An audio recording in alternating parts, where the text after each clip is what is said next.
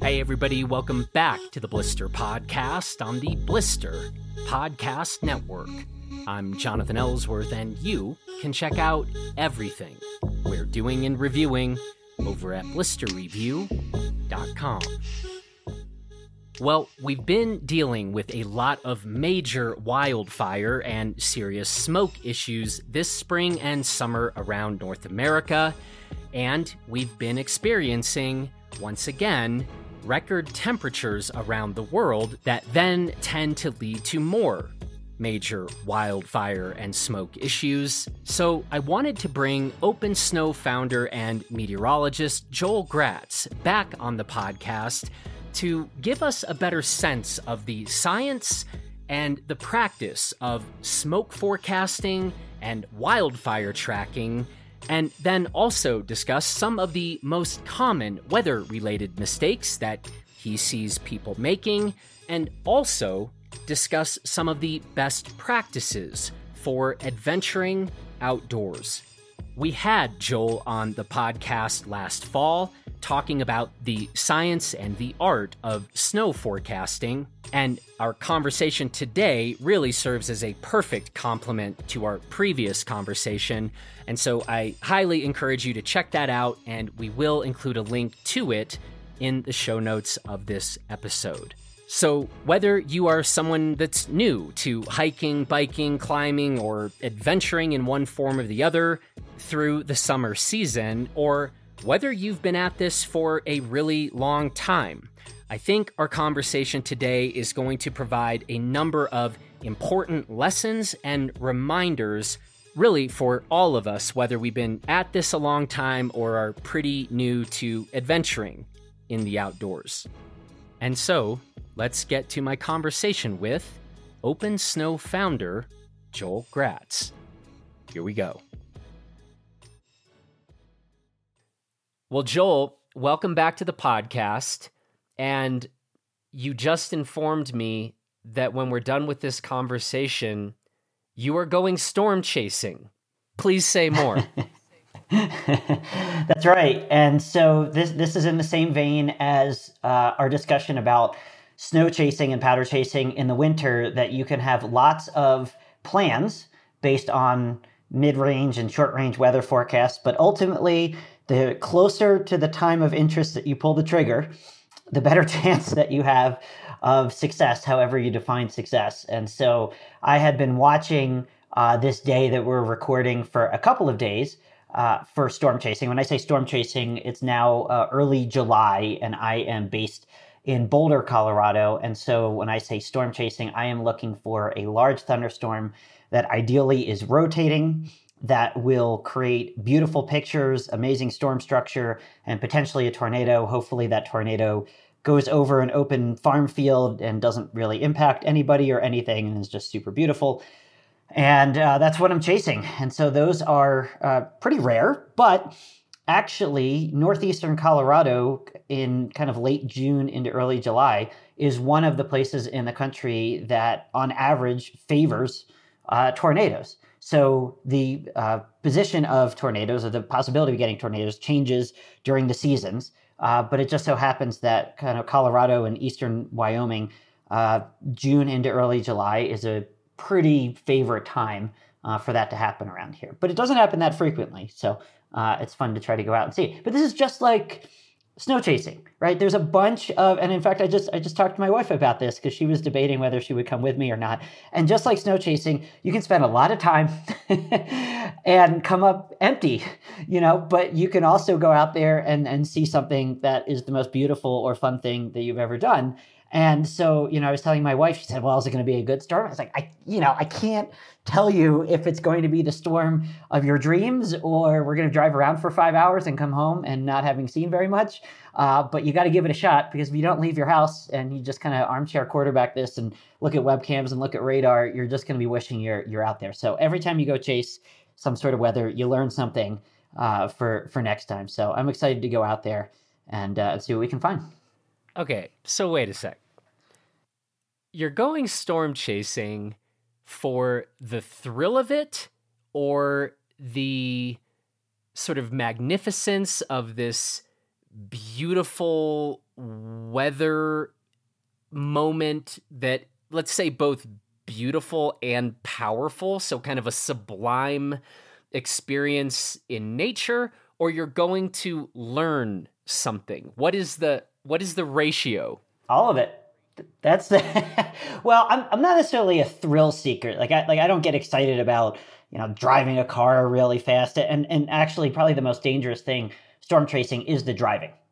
That is because there's people out there. There's wet roads. There's wet dirt roads.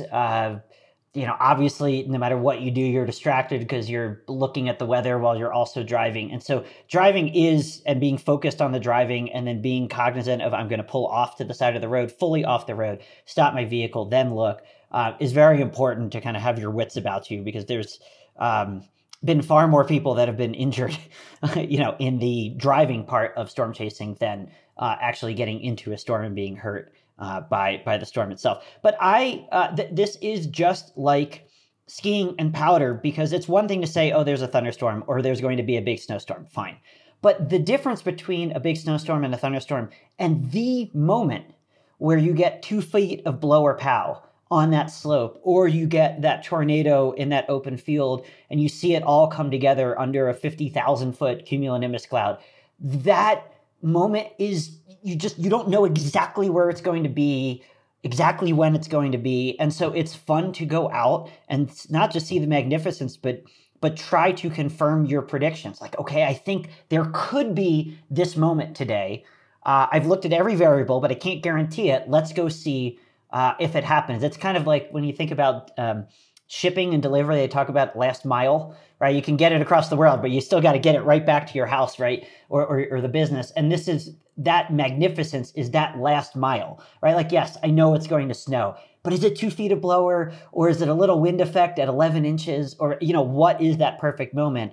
And so all of it is exciting, but the learning is also great, right? Because I look at all this data, but sometimes you forget about a piece of data, or it doesn't go according to plan. And then you go back and you try to figure out, all right, what should I have looked at that I didn't look at? And so, of course, there's some learning too. I can't give you the exact a ratio of what I'm excited about, but I will tell you that, if you just think about, I'm going to leave my house at 3:00 and I might not be back until 9, and pretty much all of that time will just be spent driving. And you're like, wow, you're just going to literally like drive around for 6 hours. But I will tell you, in that 6 hours, not one time of that is boring or concerning. It is an amazing amalgamation of weather data, looking at the right data, and mapping too, right? A big piece of this is, what roads am I going to take? How do I make sure that I'm in the right part of the storm so I don't get 3-inch hail in my car, but I can see a tornado and I have an out, right? In case the storm moves, and I know how to get out of there and I'm not stuck on some dirt road that dead ends. So it's an amazing game. Most people, I would say 99% of people that go out and do this are out there for the magnificence and the fun. There is a service element where people do report tornadoes, hail, flooding, and that feeds back to the National Weather Service, and that helps them issue tornado warnings or just have better situational awareness. So there is a value there, but let's not kid ourselves. Most of us are going out there to see it, and then if we're in a position to report something and help, we're happy to do it. Sometimes in the bigger storms,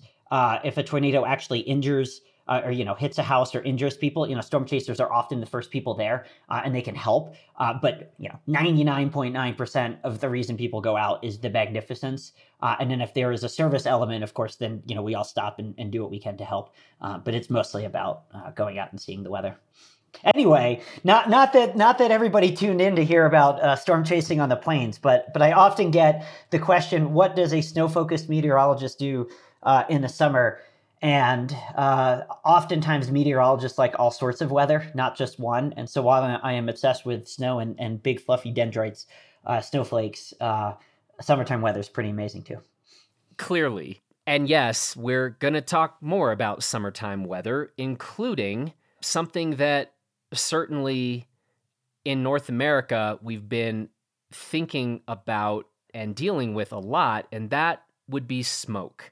Obviously, there have been some massive fires in Canada that I imagine most listeners would have seen images perhaps in particular around New York, where we are seeing some pretty wild skies. And so I thought, who better to have on to talk about some of this and maybe where we really are today, this summer, to provide a bit of context here, well, than you, Joel, and telling us a bit about smoke forecasting. Absolutely. It's an unfortunate thing that we have to think about, right? But I will preface this by saying that I grew up outside of Philadelphia, and the national weather media is mostly focused on the East Coast. And so growing up in Philadelphia, I thought that was awesome because that's, that the nor'easters or hurricanes or whatever it is. But you realize how East Coast focused it is when the headlines this year are just all about the smoke in the Northeast, whereas in all the other summers, the West is dealing with smoke and it barely makes a blip on the media, and maybe you hear a little bit about it. So for context, smoke happens, wildfires happen, they happen all over the world, they happen in Australia, they happen in Europe, they happen in North America, they happen in South America. So this is not a new thing that has happened in 2023 where all of a sudden the world has changed. Yes, acknowledge climate change. Yes, acknowledge that temperatures are warming, but also things get blown out of proportion. So we need to remember that there have been wildfires for a long, long time. Something that has changed is there's a lot more humans recreating in places that can cause fires. And so while weather conditions can change, historically, until there were a lot of humans out in the backcountry, wildfires would start because of lightning. That's it. That's the only ignition source, right? A beaver doesn't drop a cigarette, right? Deer don't make power lines that then fall over and create wildfires. So lightning has historically been the ignition source, and now it's often humans, either by accident or carelessness, or power lines that fall over or just have a mechanical issue and spark and create a fire, or in some fires, cars backfiring, or not just throwing cigarettes out of cars, but there can be car accidents that then cause a fire. There can be sparks coming off of the chains from a car that cause a fire. I think that happened in California a couple of years ago. So there's just a lot more humans around in areas that can cause fires. So that's the background. So we've always had fires, but now we're thinking about them a lot more. One of the most amazing things that has happened I want to say in the last 5 years, but it may have gone back further than that, is the ability to forecast smoke.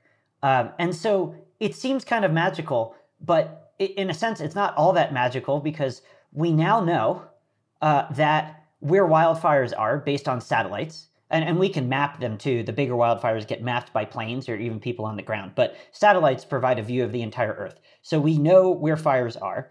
We have a decent idea how fires grow based on temperatures or winds, or if it rains, they don't grow as much.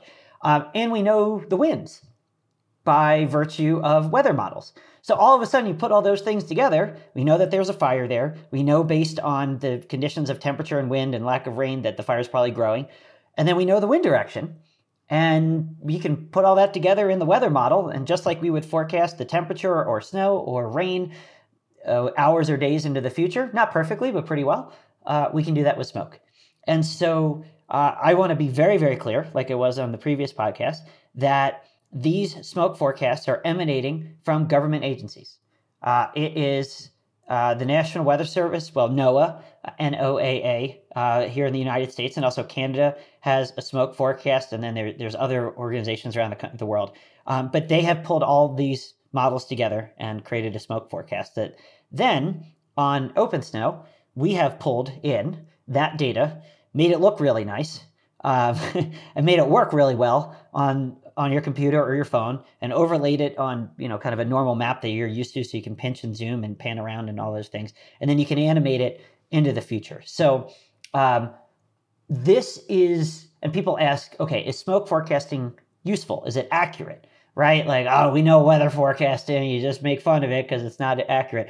I will say of most of the things that we do, probably, or that meteorology does, I trust the smoke forecast very much up to about 2 days into the future. Like, highly. if the smoke forecast shows that it's coming or it's leaving, within the next 48 to 60 hours, that's a really high probability that it's going to happen, because we know there's smoke there, and we know what the winds are going to do. We don't know the exact wind speed of speed of each molecule moving through the air, but wind forecasting is pretty accurate. So I would say that's a very useful thing to look at when there are fires, to see. Now, there's two types of smoke forecasts that you'll see produced and that we have on OpenSnow. One, smoke near the ground, and smoke in the sky. Smoke near the ground impacts your breathing and air quality, and smoke in the sky is more of a visibility thing, right? So sometimes the smoke will mix up into the atmosphere and not cause super bad conditions for health near the ground, but it will make the sky kind of a milky white, cause all sorts of colors of the sunset or sunrise, and it will kind of just make the sky not feel normal. So there's two ways to look at that, and you can see both maps. And so there's another thing that we do on OpenSnow, and there's so the higher resolution smoke forecasts that I really trust go out to about 48 hours, meaning it's a 2-day forecast. So anytime you look at a map, you can animate it into the future at about 2 days into the future, 48 hours or so. And that covers most of the United States and North America. There's another global forecast for air quality, which is often dominated by smoke. So if there's smoke, then the air quality is bad. But there's other things too. There's just particulate matter in polluted cities and things like that. So, and you'll see that more in Southeast Asia and other places around the world. But that forecast goes out 5 days. So it's just if you have an event coming up 5 days from now, that 2-day high resolution smoke forecast is not going to help you get out to 5 days, right? If it's Monday and you're looking out to Friday or the weekend, it's not going to help. But that other somewhat lower range global air quality forecast will at least get you in the ballpark and see it. Again, it's not as high resolution. It's not quite as good, but at least, gets you close. So smoke forecasting, just to sum up, is highly accurate within about 2 days. We have map layers for smoke on the ground and smoke in the sky that go out to about 48 hours into the future. And then there's another global air quality layer that forecasts about 5 days into the future. Not quite as high resolution, but it gives you a ballpark about what might be coming up, the following weekend. Can you say a bit more just about what people ought to be doing with this information, or, certain individuals, perhaps with certain conditions, you might want to be really paying the most attention to this metric, of the three you've just named? Or what do we do with this? Or how do we interpret this information? Yep. So yeah, it's a really good point. I'll preface that by saying I'm not a doctor. I'm not going to tell you, what to do. It's okay. I am. Oh, good. I am. That's so right. I'll, yeah. I got you.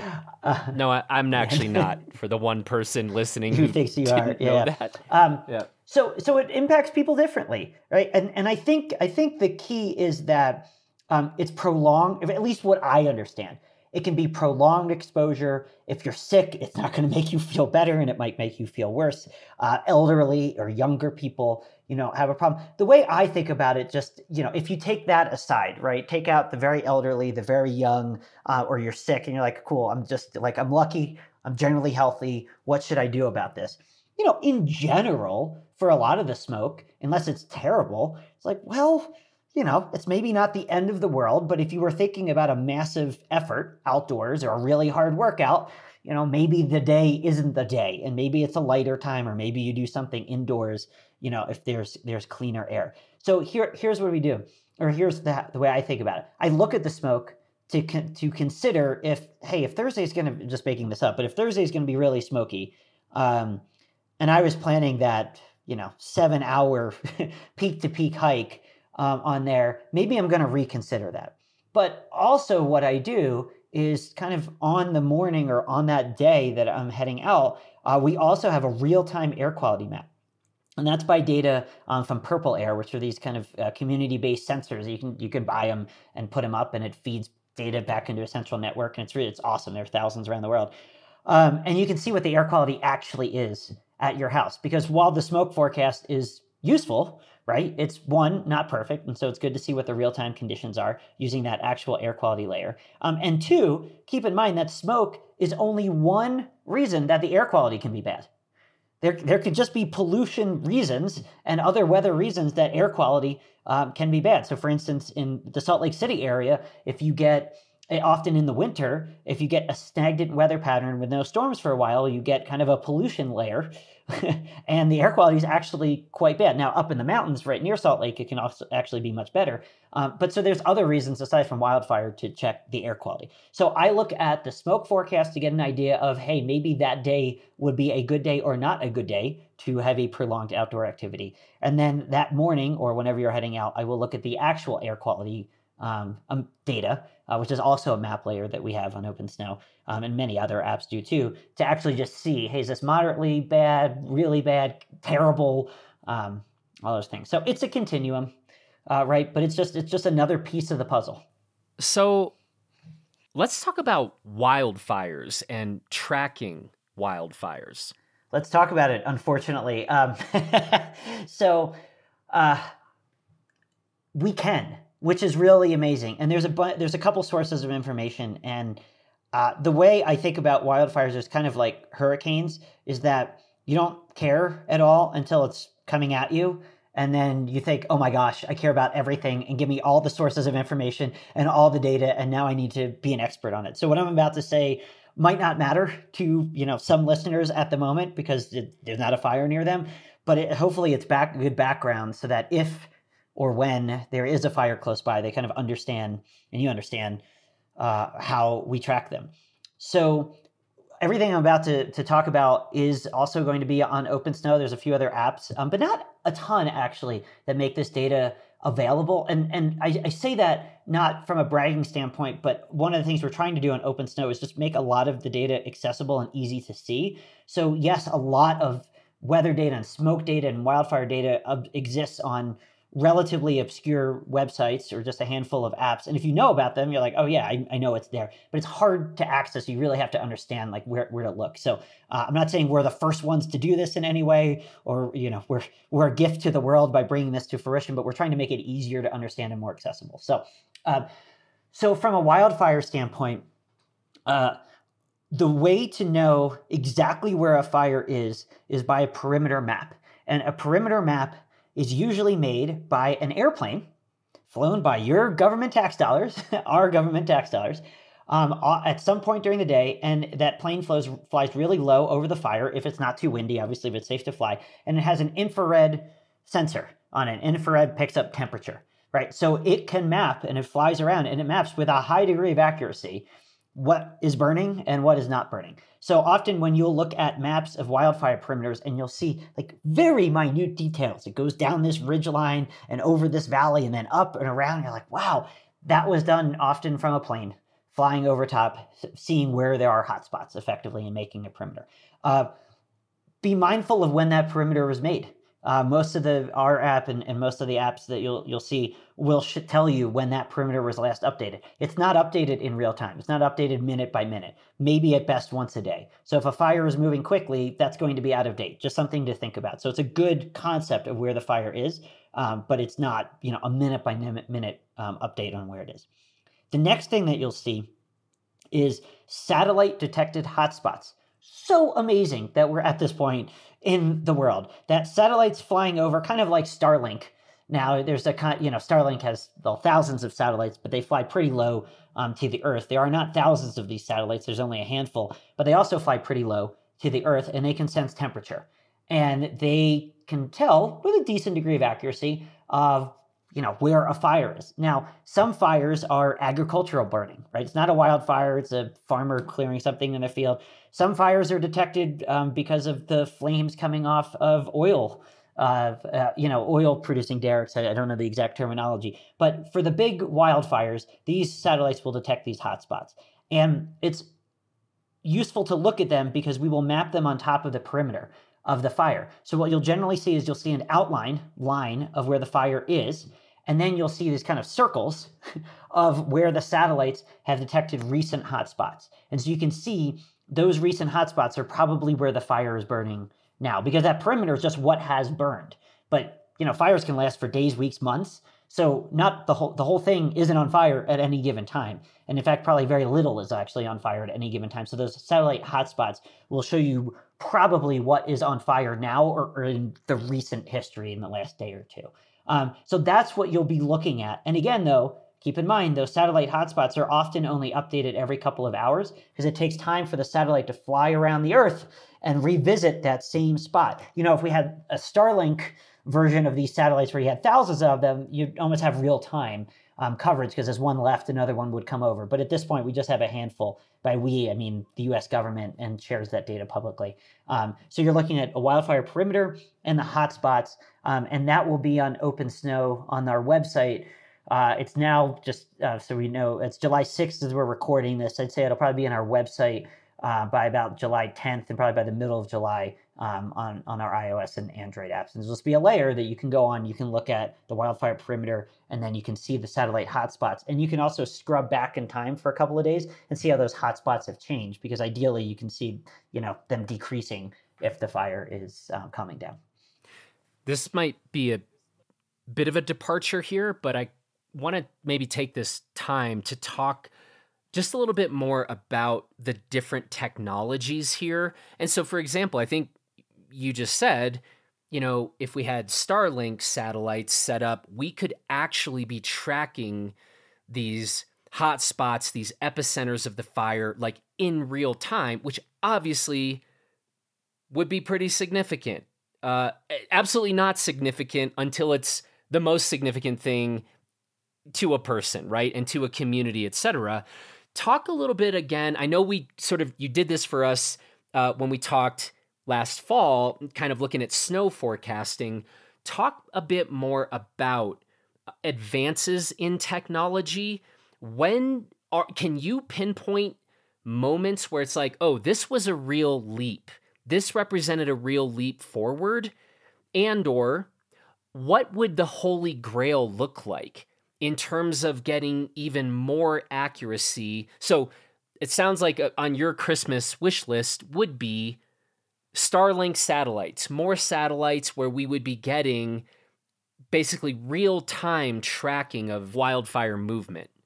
Yeah, that's one thing. Although, it's kind of like if you could do anything, sure, I'd love all those satellites. But also for the bigger wildfires,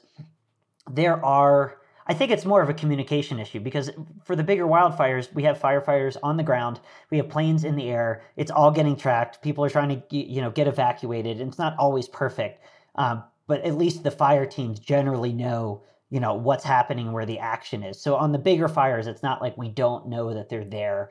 And also, on a fire start, yes, it would be good if we knew where every fire start was within minutes, but those might be so small that a satellite wouldn't detect it.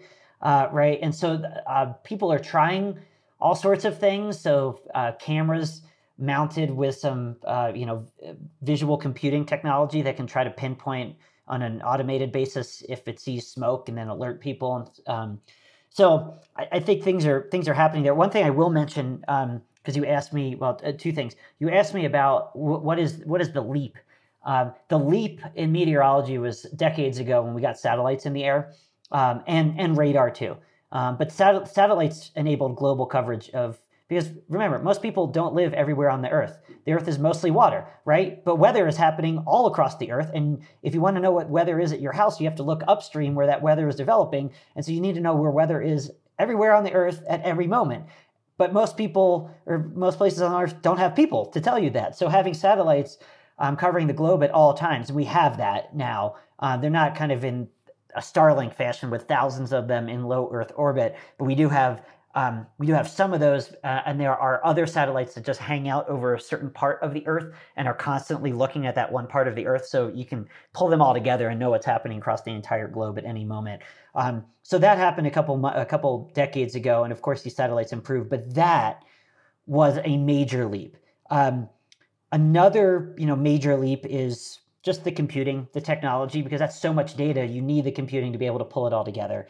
But a lot of the advances in meteorology are hate to say it, this is just like getting yourself in shape. There is no one thing that you did that all of a sudden made you get in shape and now you hit the PR. You just worked your butt off for months and years, eating right every day, working out every day, making tiny mistakes, but hopefully making more gains until you've come out the other end. You're like, oh, I did it. And that is generally what's happening with meteorology is every year the models get just slightly better, the tech gets slightly better, and hopefully you push it forward. But there is not a major leap. One more thing, though, to kind of counteract that is there's a private company called Tomorrow.io that is planning to fly a constellation, so meaning many low Earth orbiting satellites that will provide radar across the world. So in North America, where probably most of the listeners are, and also in Europe, we take for granted that the radar, you can just look on your phone and see if there's rain or snow coming with a high degree of accuracy. Now, that breaks down quite a bit in the mountains because radar beams get blocked. And so in many mountain areas, you just have a very difficult time still knowing if something is coming, if rain or snow is coming. But for most of the population, it works quite well. But most of the Earth's population outside of the United States and Europe does not have radar coverage, or it's incredibly poor. And so Tomorrow.io has raised a lot of money as a private company, and they just put a proof of concept satellite into space, and the satellite's going to just rotate around Earth and basically provide radar from space. Not as high resolution as what we're used to, on the ground. And it also doesn't update every 4 minutes like we're used to on the ground. But their goal is, over a couple of years to have, I think, tens of satellites so that every place on Earth will have radar coverage at least once an hour, which, is not exactly what we're used to in the North America. It's not going to tell you that a tornado went down and came up, with 4-minute accuracy, but it's something, right? I mean, you can just imagine, and most people all over the world just have no access to this. And meteorologists have no access to this, right? We're just guessing at where it's raining or snowing. So that we'll see where that goes, right? I think it's awesome that a private company has taken this on and raised a bunch of money. It's also challenging, right? Can they make the business model work? Can they keep investing? It's one thing for Elon Musk and SpaceX to put thousands of satellites in space for internet, because you could make the argument that, everybody's going to benefit from the internet and they can make that business model work in some way. Weather is like you want it, but can everybody pay for it? Where is the financing? Are, generally rural, poor communities in a lot of these, other continents able to pay for this? Is it larger governments that are going to pay for this? And I think there's models here. I'm not arguing not to do this, right? But that's just part of the challenge. And so I'm enamored by the entire challenge because they had to solve a scientific challenge to do this, but they also have to solve a business model challenge. And stuff is not easy. Businesses aren't just born to work, right? Like everything is kind of against you until you prove it wrong. And so I wish them the best, and hopefully this works out. But that's another piece of technology that is that probably will play an improving role in forecasts over the coming years. Well, we might ask for an update on some business fronts with OpenSnow at the end of this conversation. We talked about that a bit in our last conversation, but for now, back to tracking wildfires. What else should we know? And perhaps relatedly, what else should we be doing with the information that we have in terms of tracking this stuff? So I, as a meteorologist with access to all this information and who's somebody who lives in the West who thinks about it all the time, I look at the air quality map, I look at the smoke forecast maps, I look at the wildfire maps. But again, this is, even for me, this is not a big deal until it suddenly is a very, very big deal. Something to keep in mind is the National Weather Service will often issue red flag warnings, which just mean be really careful because stuff could burn. And so, during a dry summer, you almost get immune to it though, because every day feels like a red flag warning because it gets breezy in the afternoon and the soils are dry and something could burn. And often there's nothing you can do because if there's a lightning strike and it causes a wildfire, I mean, that wasn't a human's fault, right? Like this just happened and you need to keep an eye on it. But I have seen a couple big fires. So I've lived in Boulder. I mean, I travel a lot to go chase weather and snow, but my home base is in Boulder. There have been a number of big fires around here and over the last 15 years or so. And two of them that I think about were human caused, but not in the way that you think. right? This is not somebody throwing out a cigarette because they didn't care and then, oops, now it's windy and all that. What happened is that somebody had basically just a fire, and they put it out. And it was out. And it was out for days or weeks. But somewhere, lurking under it being out, there was some ember. I mean, no, you would never know, right? You would never accuse anybody of being irresponsible about this. And then it got very, very windy. And I mean, by very windy, I mean 50 plus mile an hour gusts, right? Incredibly windy. And it was windy enough that it kicked up some of that old fire ash, and there was an ember somewhere, and it hit something, and it created a spark, and then the fire, and with 50 mile an hour winds, like you're not, or even 90 mile an hour winds in some cases, there's just nothing you can, there's no, airplanes can't fly to put them out, firefighters just have to stay away, and then it's out of control and moving quickly.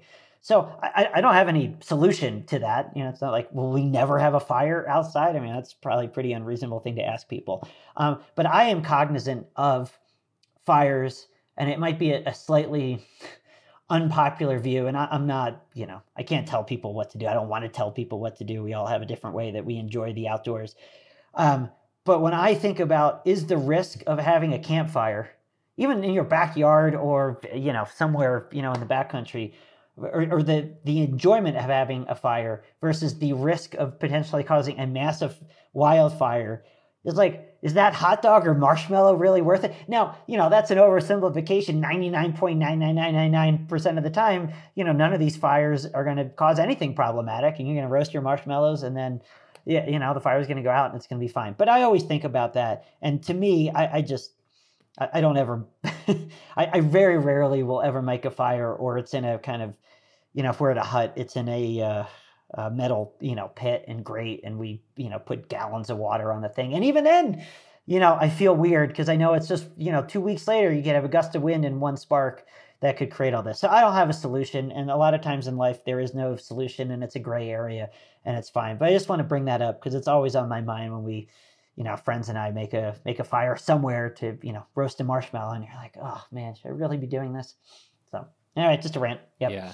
I mean, at a minimum, well, two things. One, I do think it's extremely valuable to encourage people to think about that enjoyment versus the risk factor again, and paying attention to what is the state of things. Did it just rain the last 4 days? Has it not rained in 3 weeks? Think about those things, make good assessments. And then the idea that if we do make fires, go absolutely over the top just in trying to be so careful.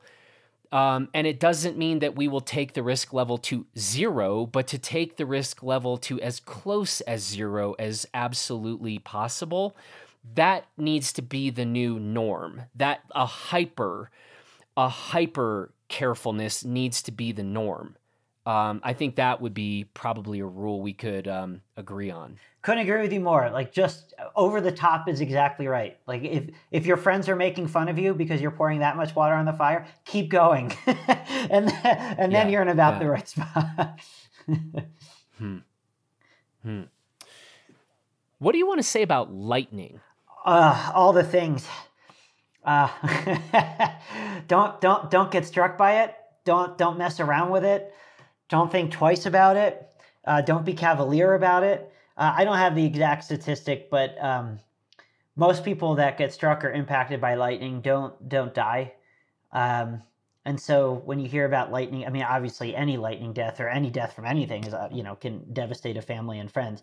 But just from a general statistical standpoint, there's not a lot of people that die from lightning, but mostly what happens if there's a strike and it impacts you is you have severe issues with your body and your mind for the rest of the life.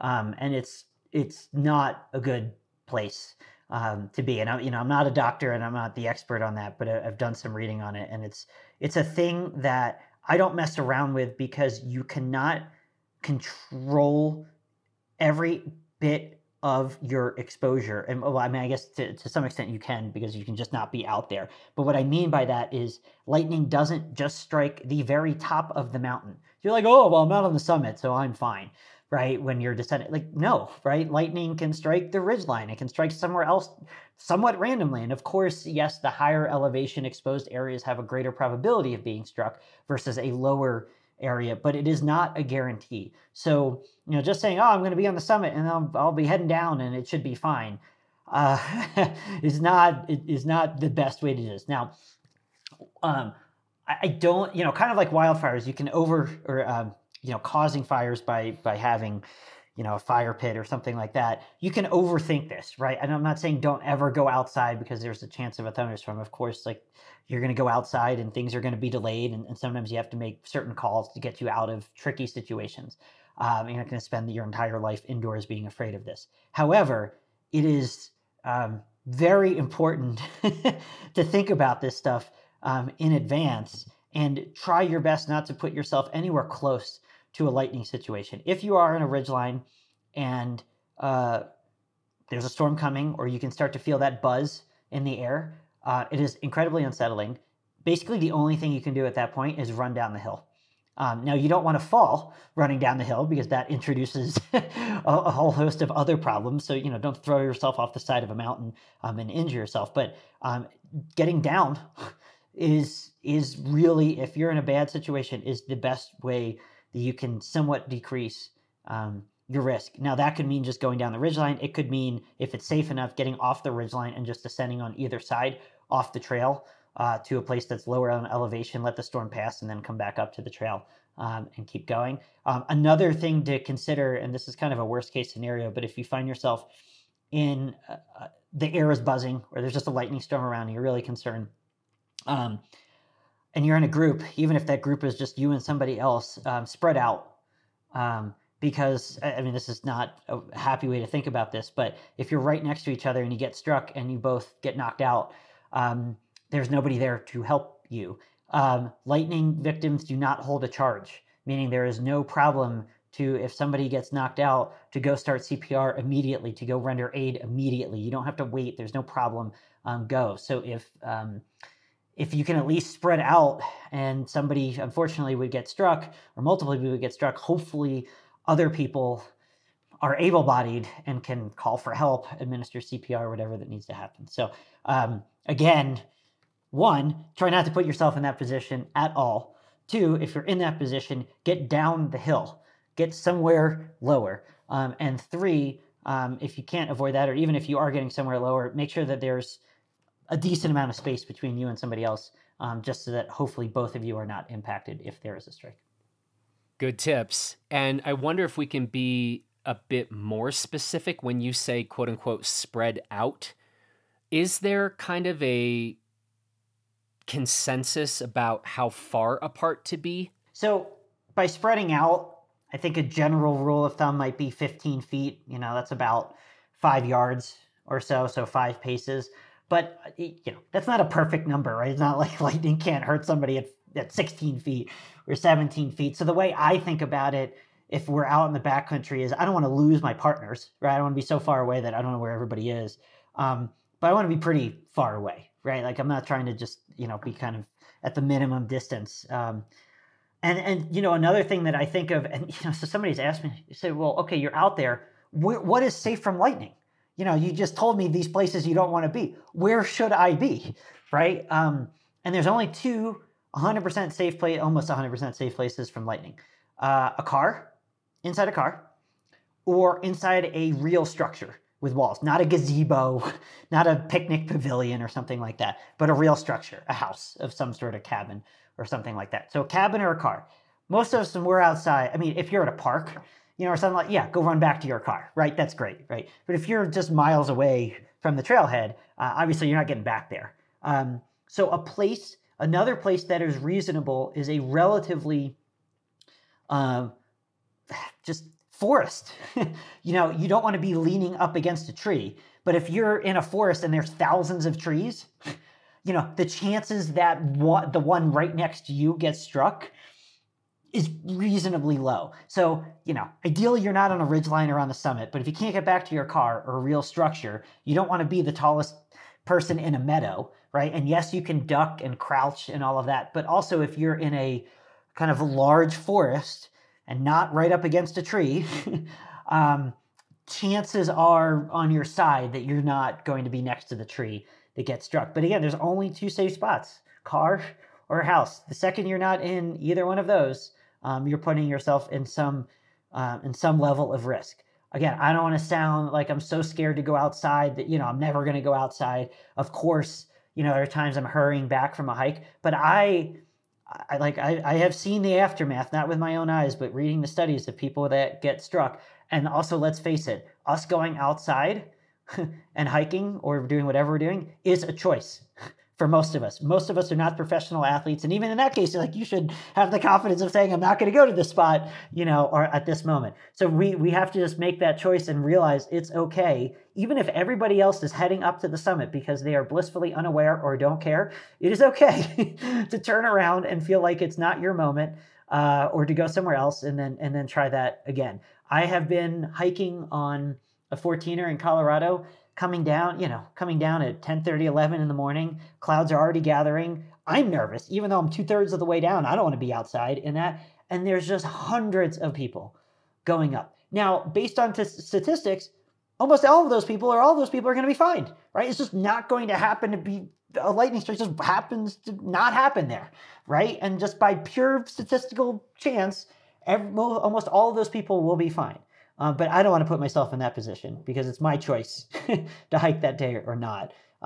So I often on the trail will remind people, kindly, like, hey, there's a storm coming. I am a meteorologist. I'm not telling you not to go, but I'm just saying that, something to be mindful of. And I wouldn't feel comfortable up there, but I'm always careful of not telling people what to do because ultimately it's their decision. And I don't want to come at it as like, you shouldn't go try to have fun or I'm telling you what to do. And the same thing around avalanche risk too. If I'm out there, I'm not an amazing avalanche forecaster, but I've taken a bunch of classes and been in the backcountry, and I'll meet people that haven't been out in the backcountry before, have very little experience, and I'm not going to tell them like, don't do this thing, right? But I just try to give them the framework to understand it. And hopefully that's helpful. Let's talk a little bit about planning a day out, right? Whether it's planning a hike or a bike ride or a climb, using available tools. Talk a bit about maybe what you do, or just relatedly what you do and or what you would suggest to folks who are like, wow, man, all right, so we're talking about smoke and wildfires and lightning, and now I'm kind of afraid, but I do want to get out. What are some of the better practices that you use and or suggest? Yep. So summer is the complete opposite of winter, right? Winter, at least. That's true. Yeah. Well, that's by definition, Joel. Good job. Fair enough. You heard it here first. So when I think about planning adventures in the winter, I'm often thinking about most days are okay, but I'm looking for that super special powder day. Now, of course, if we are in the backcountry, that's almost opposite because you want kind of a more calm day out there, with a stable snowpack. But from a powder day, I'm looking at maybe one day that will rise above the others to just be clearly an amazing day. From the summer, almost all days are fine. Almost all hours of all days are fine, right? You're not going to have these risks. And what you're looking for is the few moments when it is risky enough that you might choose to do something different, right? So because the summer as defaulted is just most of the time is fine, I usually don't use weather as my number one planning tool. All right, cool, we're going to go do this hike on the weekend, or we're going to go do this other thing, and let's just default that we're going to go do that thing. And then within 5 to 7 days, I can start looking at the forecast for precipitation and lightning. So again, is precipitation that big of a deal? I don't know. It's not a big deal if it rains when you're camping, something like that, or if it rains in the afternoon when you're off the hike. But lightning is a big deal. So on OpenSnow, we do have lightning forecasts. You can tap into any location on a map. You can search for a location, but you can also just tap on a map anywhere on land in the world. And But lightning forecasts are just for the United States for now. We will broaden those out to the rest of the world, but for now it's just in the United States. But one of the variables, in addition to temperature and precipitation and wind, is lightning. So I'll start looking at that and just get an understanding: is lightning going to be an issue? So that is probably my number one thought. But hey, if lightning's an issue at 1 or 2 or 3 in the afternoon, cool. I'll go earlier, right? With an adequate buffer. So that doesn't tell me not to go, but that tells me when I should go. And then I will look at that 5-day wildfire or 5-day air quality forecast just to get an idea. Hey, is there anything that's already happening that I should be worried about in terms of smoke? And then as we get closer, if there are wildfires or smoke close by, I will start using that 2-day kind of outlook for smoke. But again, everybody's a little bit different. I'm not going to tell you if there's a tiny amount of, or even a moderate amount of smoke in the air that you shouldn't go out, right? Like that's everybody to kind of understand and think about their own health and what that means. But that's the level. So I just plan stuff in the summer. Then I look at lightning 5-ish days out. I look at lightning timing, thinking if my plans will work for that. For instance, if I'm hiking and I know my speed, and I know it can be done by 11 in the morning, I'm fine. If I'm hiking with my 5-year-old son and speed is like there's no guarantee on any amount of speed at that point, and it depends on the number of snacks and all of that, then I don't want to say, oh, well, I need to be back by 1, otherwise there's going to be lightning. Like I won't go that day because it's just too stressful, right? So I kind of roll that around in my mind. And then I also look at air quality as well. And, from an air quality perspective, again, I'm not a doctor, but if you're just trying to go outside and get some, I don't say fresh air, but just walk around a little bit for half an hour, maybe it's not a big deal. If you're going to try to do a 3-hour run, maybe that's more of a big deal. So we can adjust that. But we do have the lightning forecast on OpenSnow. Again, lightning is hard to forecast. This is not like smoke where I have a high degree of confidence in it. Lightning is basically just saying like, hey, there could be storms around and those storms could produce lightning. It is not saying, oh, at 2 o'clock there will be a lightning strike at this point. We cannot do that. Science cannot do that. But at least to know that there's a chance hopefully helps you kind of organize your time. And again, it's not about being off the summit by the first strike. Ideally, you're back of the car, but reasonably you're below tree line, right, in an area. And you're also keeping in mind, hey, do I walk 3 miles through an open field, even below tree line on the way back to the car? Because that's pretty scary and risky, with lightning too. So it might sound like there's a lot going on in my brain around lightning, and it's a little bit over the top, but I want no part of the headline that says meteorologist struck by lightning.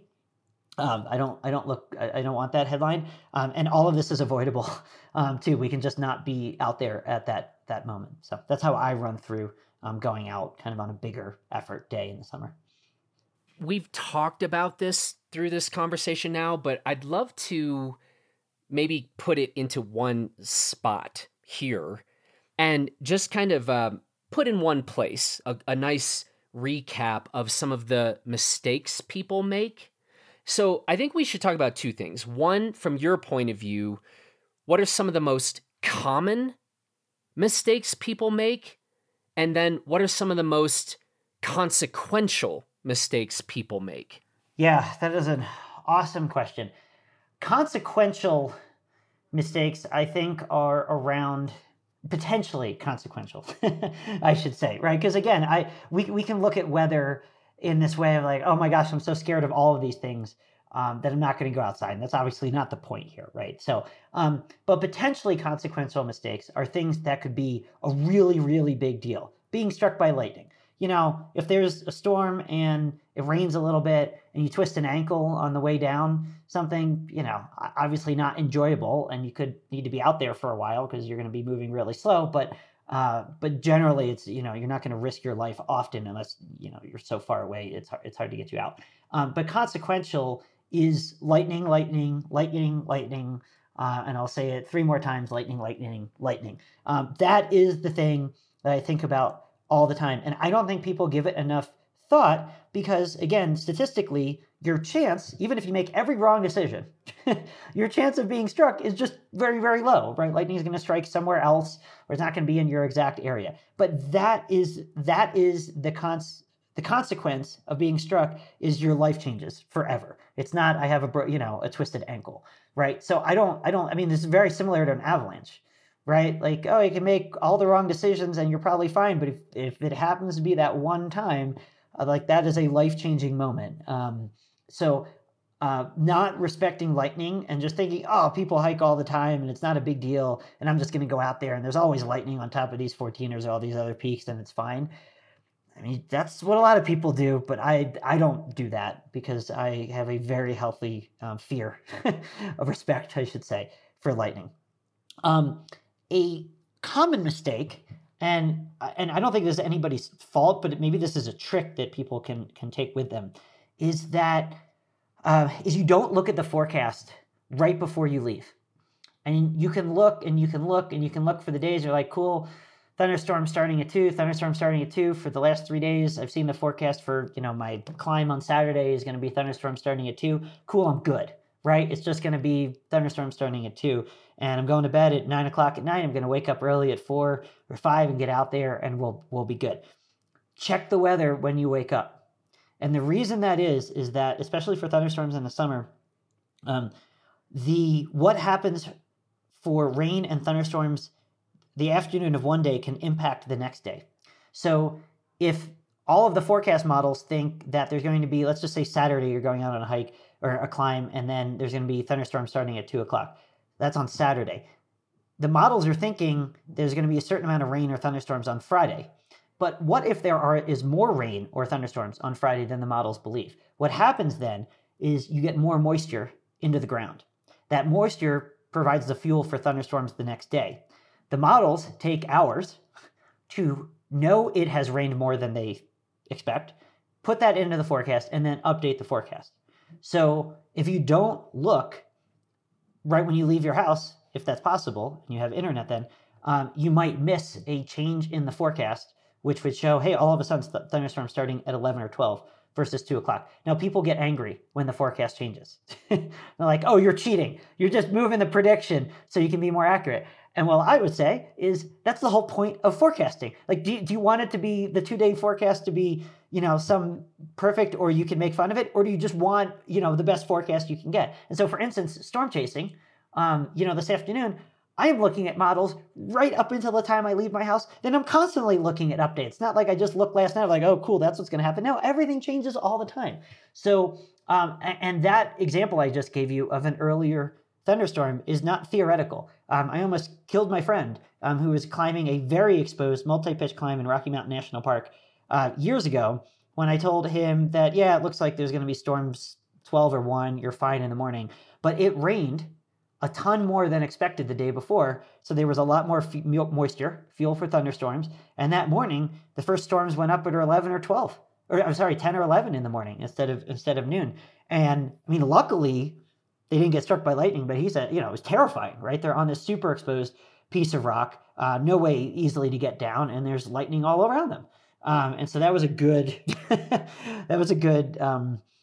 lesson, and not just trust the model forecast, but if you're super inclined, look at radar the night before. Just kind of ballpark. Hey, is it raining a lot? Did it say it was going to rain a lot? Does it seem like it's raining more than expected? And then keep your eye on the forecast. So that's a common mistake of not looking at the forecast right before you leave, because it can and does change, and that's okay. And I feel like maybe we ought to add the caveat here when we're talking about most common mistakes people make, most consequential mistakes.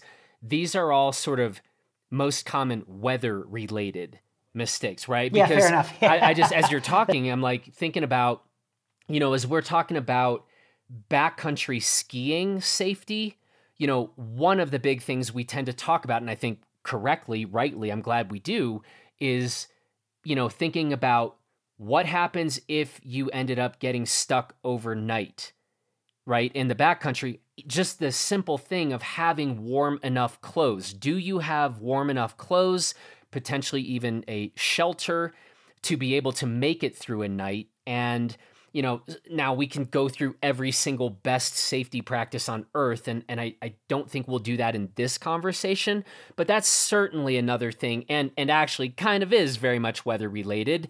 If you do get caught out, Or, especially thinking about, since we've been talking about hiking, biking, and climbing, what if there's an accident climbing and your friend Dex has a compound fracture, of their lower leg or femur? You're not walking out. Like, how far are you from help? Do you have clothing to stay warm? And certainly with some of the big epic mountain bike rides that people are doing, and as e-bikes are letting people get further and further out, now we start really needing to think about, does anybody have any backcountry medicine training, any wilderness training? So all of these things are part of, I think, what it means to go recreate responsibly, but I think for this particular conversation, just wanted to make it very explicit. We're talking about some of the weather related mistakes. Yes, that's exactly right. And let me put this out there. I've been thinking about weather in the backcountry for 20 years. But all of the other non-weather things, it's a constant work in progress for me. What should I have in my pack? Should I be thinking about this? How should I do that? Hey, I was kind of cavalier on that, so I should probably change this, right? So I don't think anybody should take out from this podcast that, you've got to be perfect or you shouldn't go out there, right? But it's just the more you hear this, the more you think about this, hopefully, it slowly permeates your brain.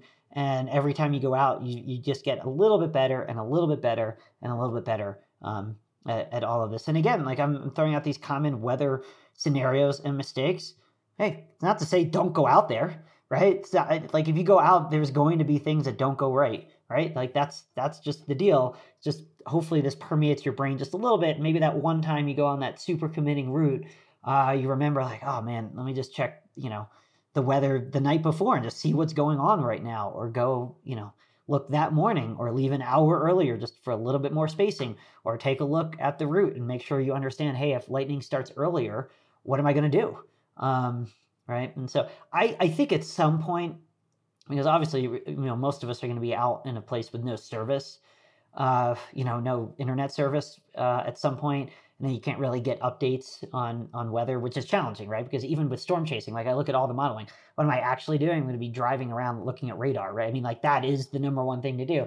At some point, we'll have enough of a constellation of satellites and accessibility that we will have some ability to kind of get this remote data on your phone. And I know, I've talked to a bunch of people that hike big mountains like Denali or things, and you can satellite in and get some data, but it's not really good enough yet on your phone to get pictures and images and all this weather map data. You're usually texting somebody on a sat phone to get updates and things like that. But at some point we'll get there with the apps. But for right now, there is a gap, right? When you go outside and you have no more data, then you're just using your visual clues. And that's another actual issue to think about that I didn't mention here, is that when you're hiking or recreating, climbing, mountain biking, whatever, keep in mind what direction the weather is coming from, what direction the thunderstorms are coming from. And you can generally see that by forecast. So on OpenSnow, you can look at the forecast radar. That's a map layer for the next 48 hours or so, and just get a sense of what direction the weather is coming from. Because if you're climbing something and you're on the east side of a massive ridge and the weather is coming from the west side, you will have no clue that it's coming. I mean, and that's, I don't have any solution to that, but it's good to acknowledge that fact, because you will be surprised when that whatever comes over the ridge, rather than if you have visibility on something, then you have more confidence of what's going on. Well, I'm glad we had this conversation, and we've talked a lot about some of the capabilities that OpenSnow has. And so I want to just make this as clear for people as possible. We're big fans of OpenSnow. I know a ton of people in the Blister audience are subscribers to OpenSnow and the rest, but let's say for some of the people who are primarily using OpenSnow for snow forecasts, do we all have access to all of the features that you've been talking about in this episode? The great answer is yes. So we used to, and we still do, have two separate apps, OpenSnow and OpenSummit. And the concept was that they would be related. OpenSnow would be winter, OpenSummit would be summer. We did that years ago with that concept, but then as we got more into it, and things evolve, thinking evolves, right? Just like the forecast. We realized that there were two problems with that. One, as a small team of developers and meteorologists, we're now having to keep up 2 apps, 2 websites for the 2 different services. And the other issue is now people, our customers, need to download a second app. They need to figure out which app they should use for which time period, right? And there's all these shoulder season issues and all that. So we made the decision that we're going to combine everything. So Open Summit, we're now talking in July of 2023. Open Summit will be around and functional through the end of 2023, but we're basically done with that. And at some point that will be just shut down. Open Snow, despite the name, has everything that we're talking about. Smoke forecasts by mid-July-ish of 2023. We probably will have the wildfire hotspots and perimeters in there.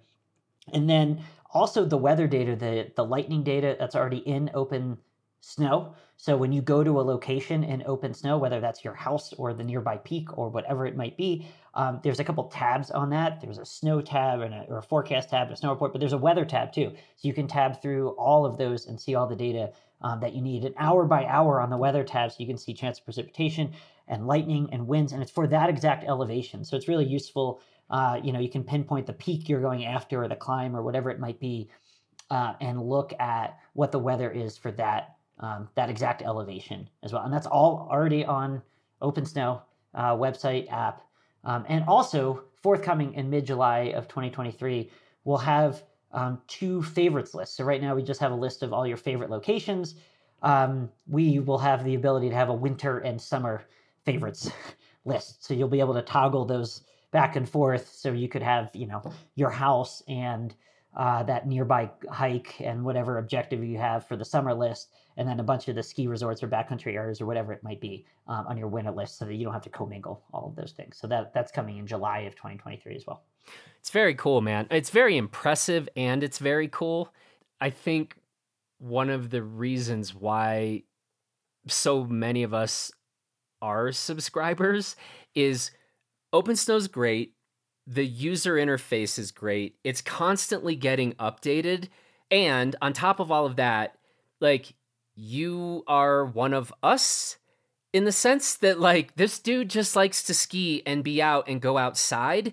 And so it's great to have, frankly, this is not the time where it would be sufficient at all to me if it's he's my friend and he likes to ski, but he kind of sucks at the meteorology or the user interface stuff. I would be uninterested completely.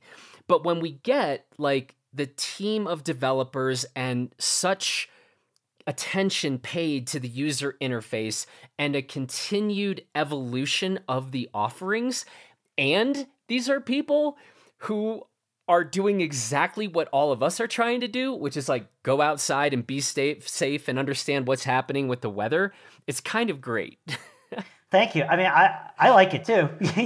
Good. And but yeah, this is even though I went through the MBA program years ago, in addition to meteorology and all that, this wasn't us sitting down and thinking, oh, what big business can we come up with? This was just going out and be like, wait, I'm using all these tools. None of them are they're fine, but they're not pulling everything together that I want. And so I'm not saying that Open Snow is, this perfect thing. We're constantly tweaking, adjusting. I have a bazillion ideas of how to make everything better.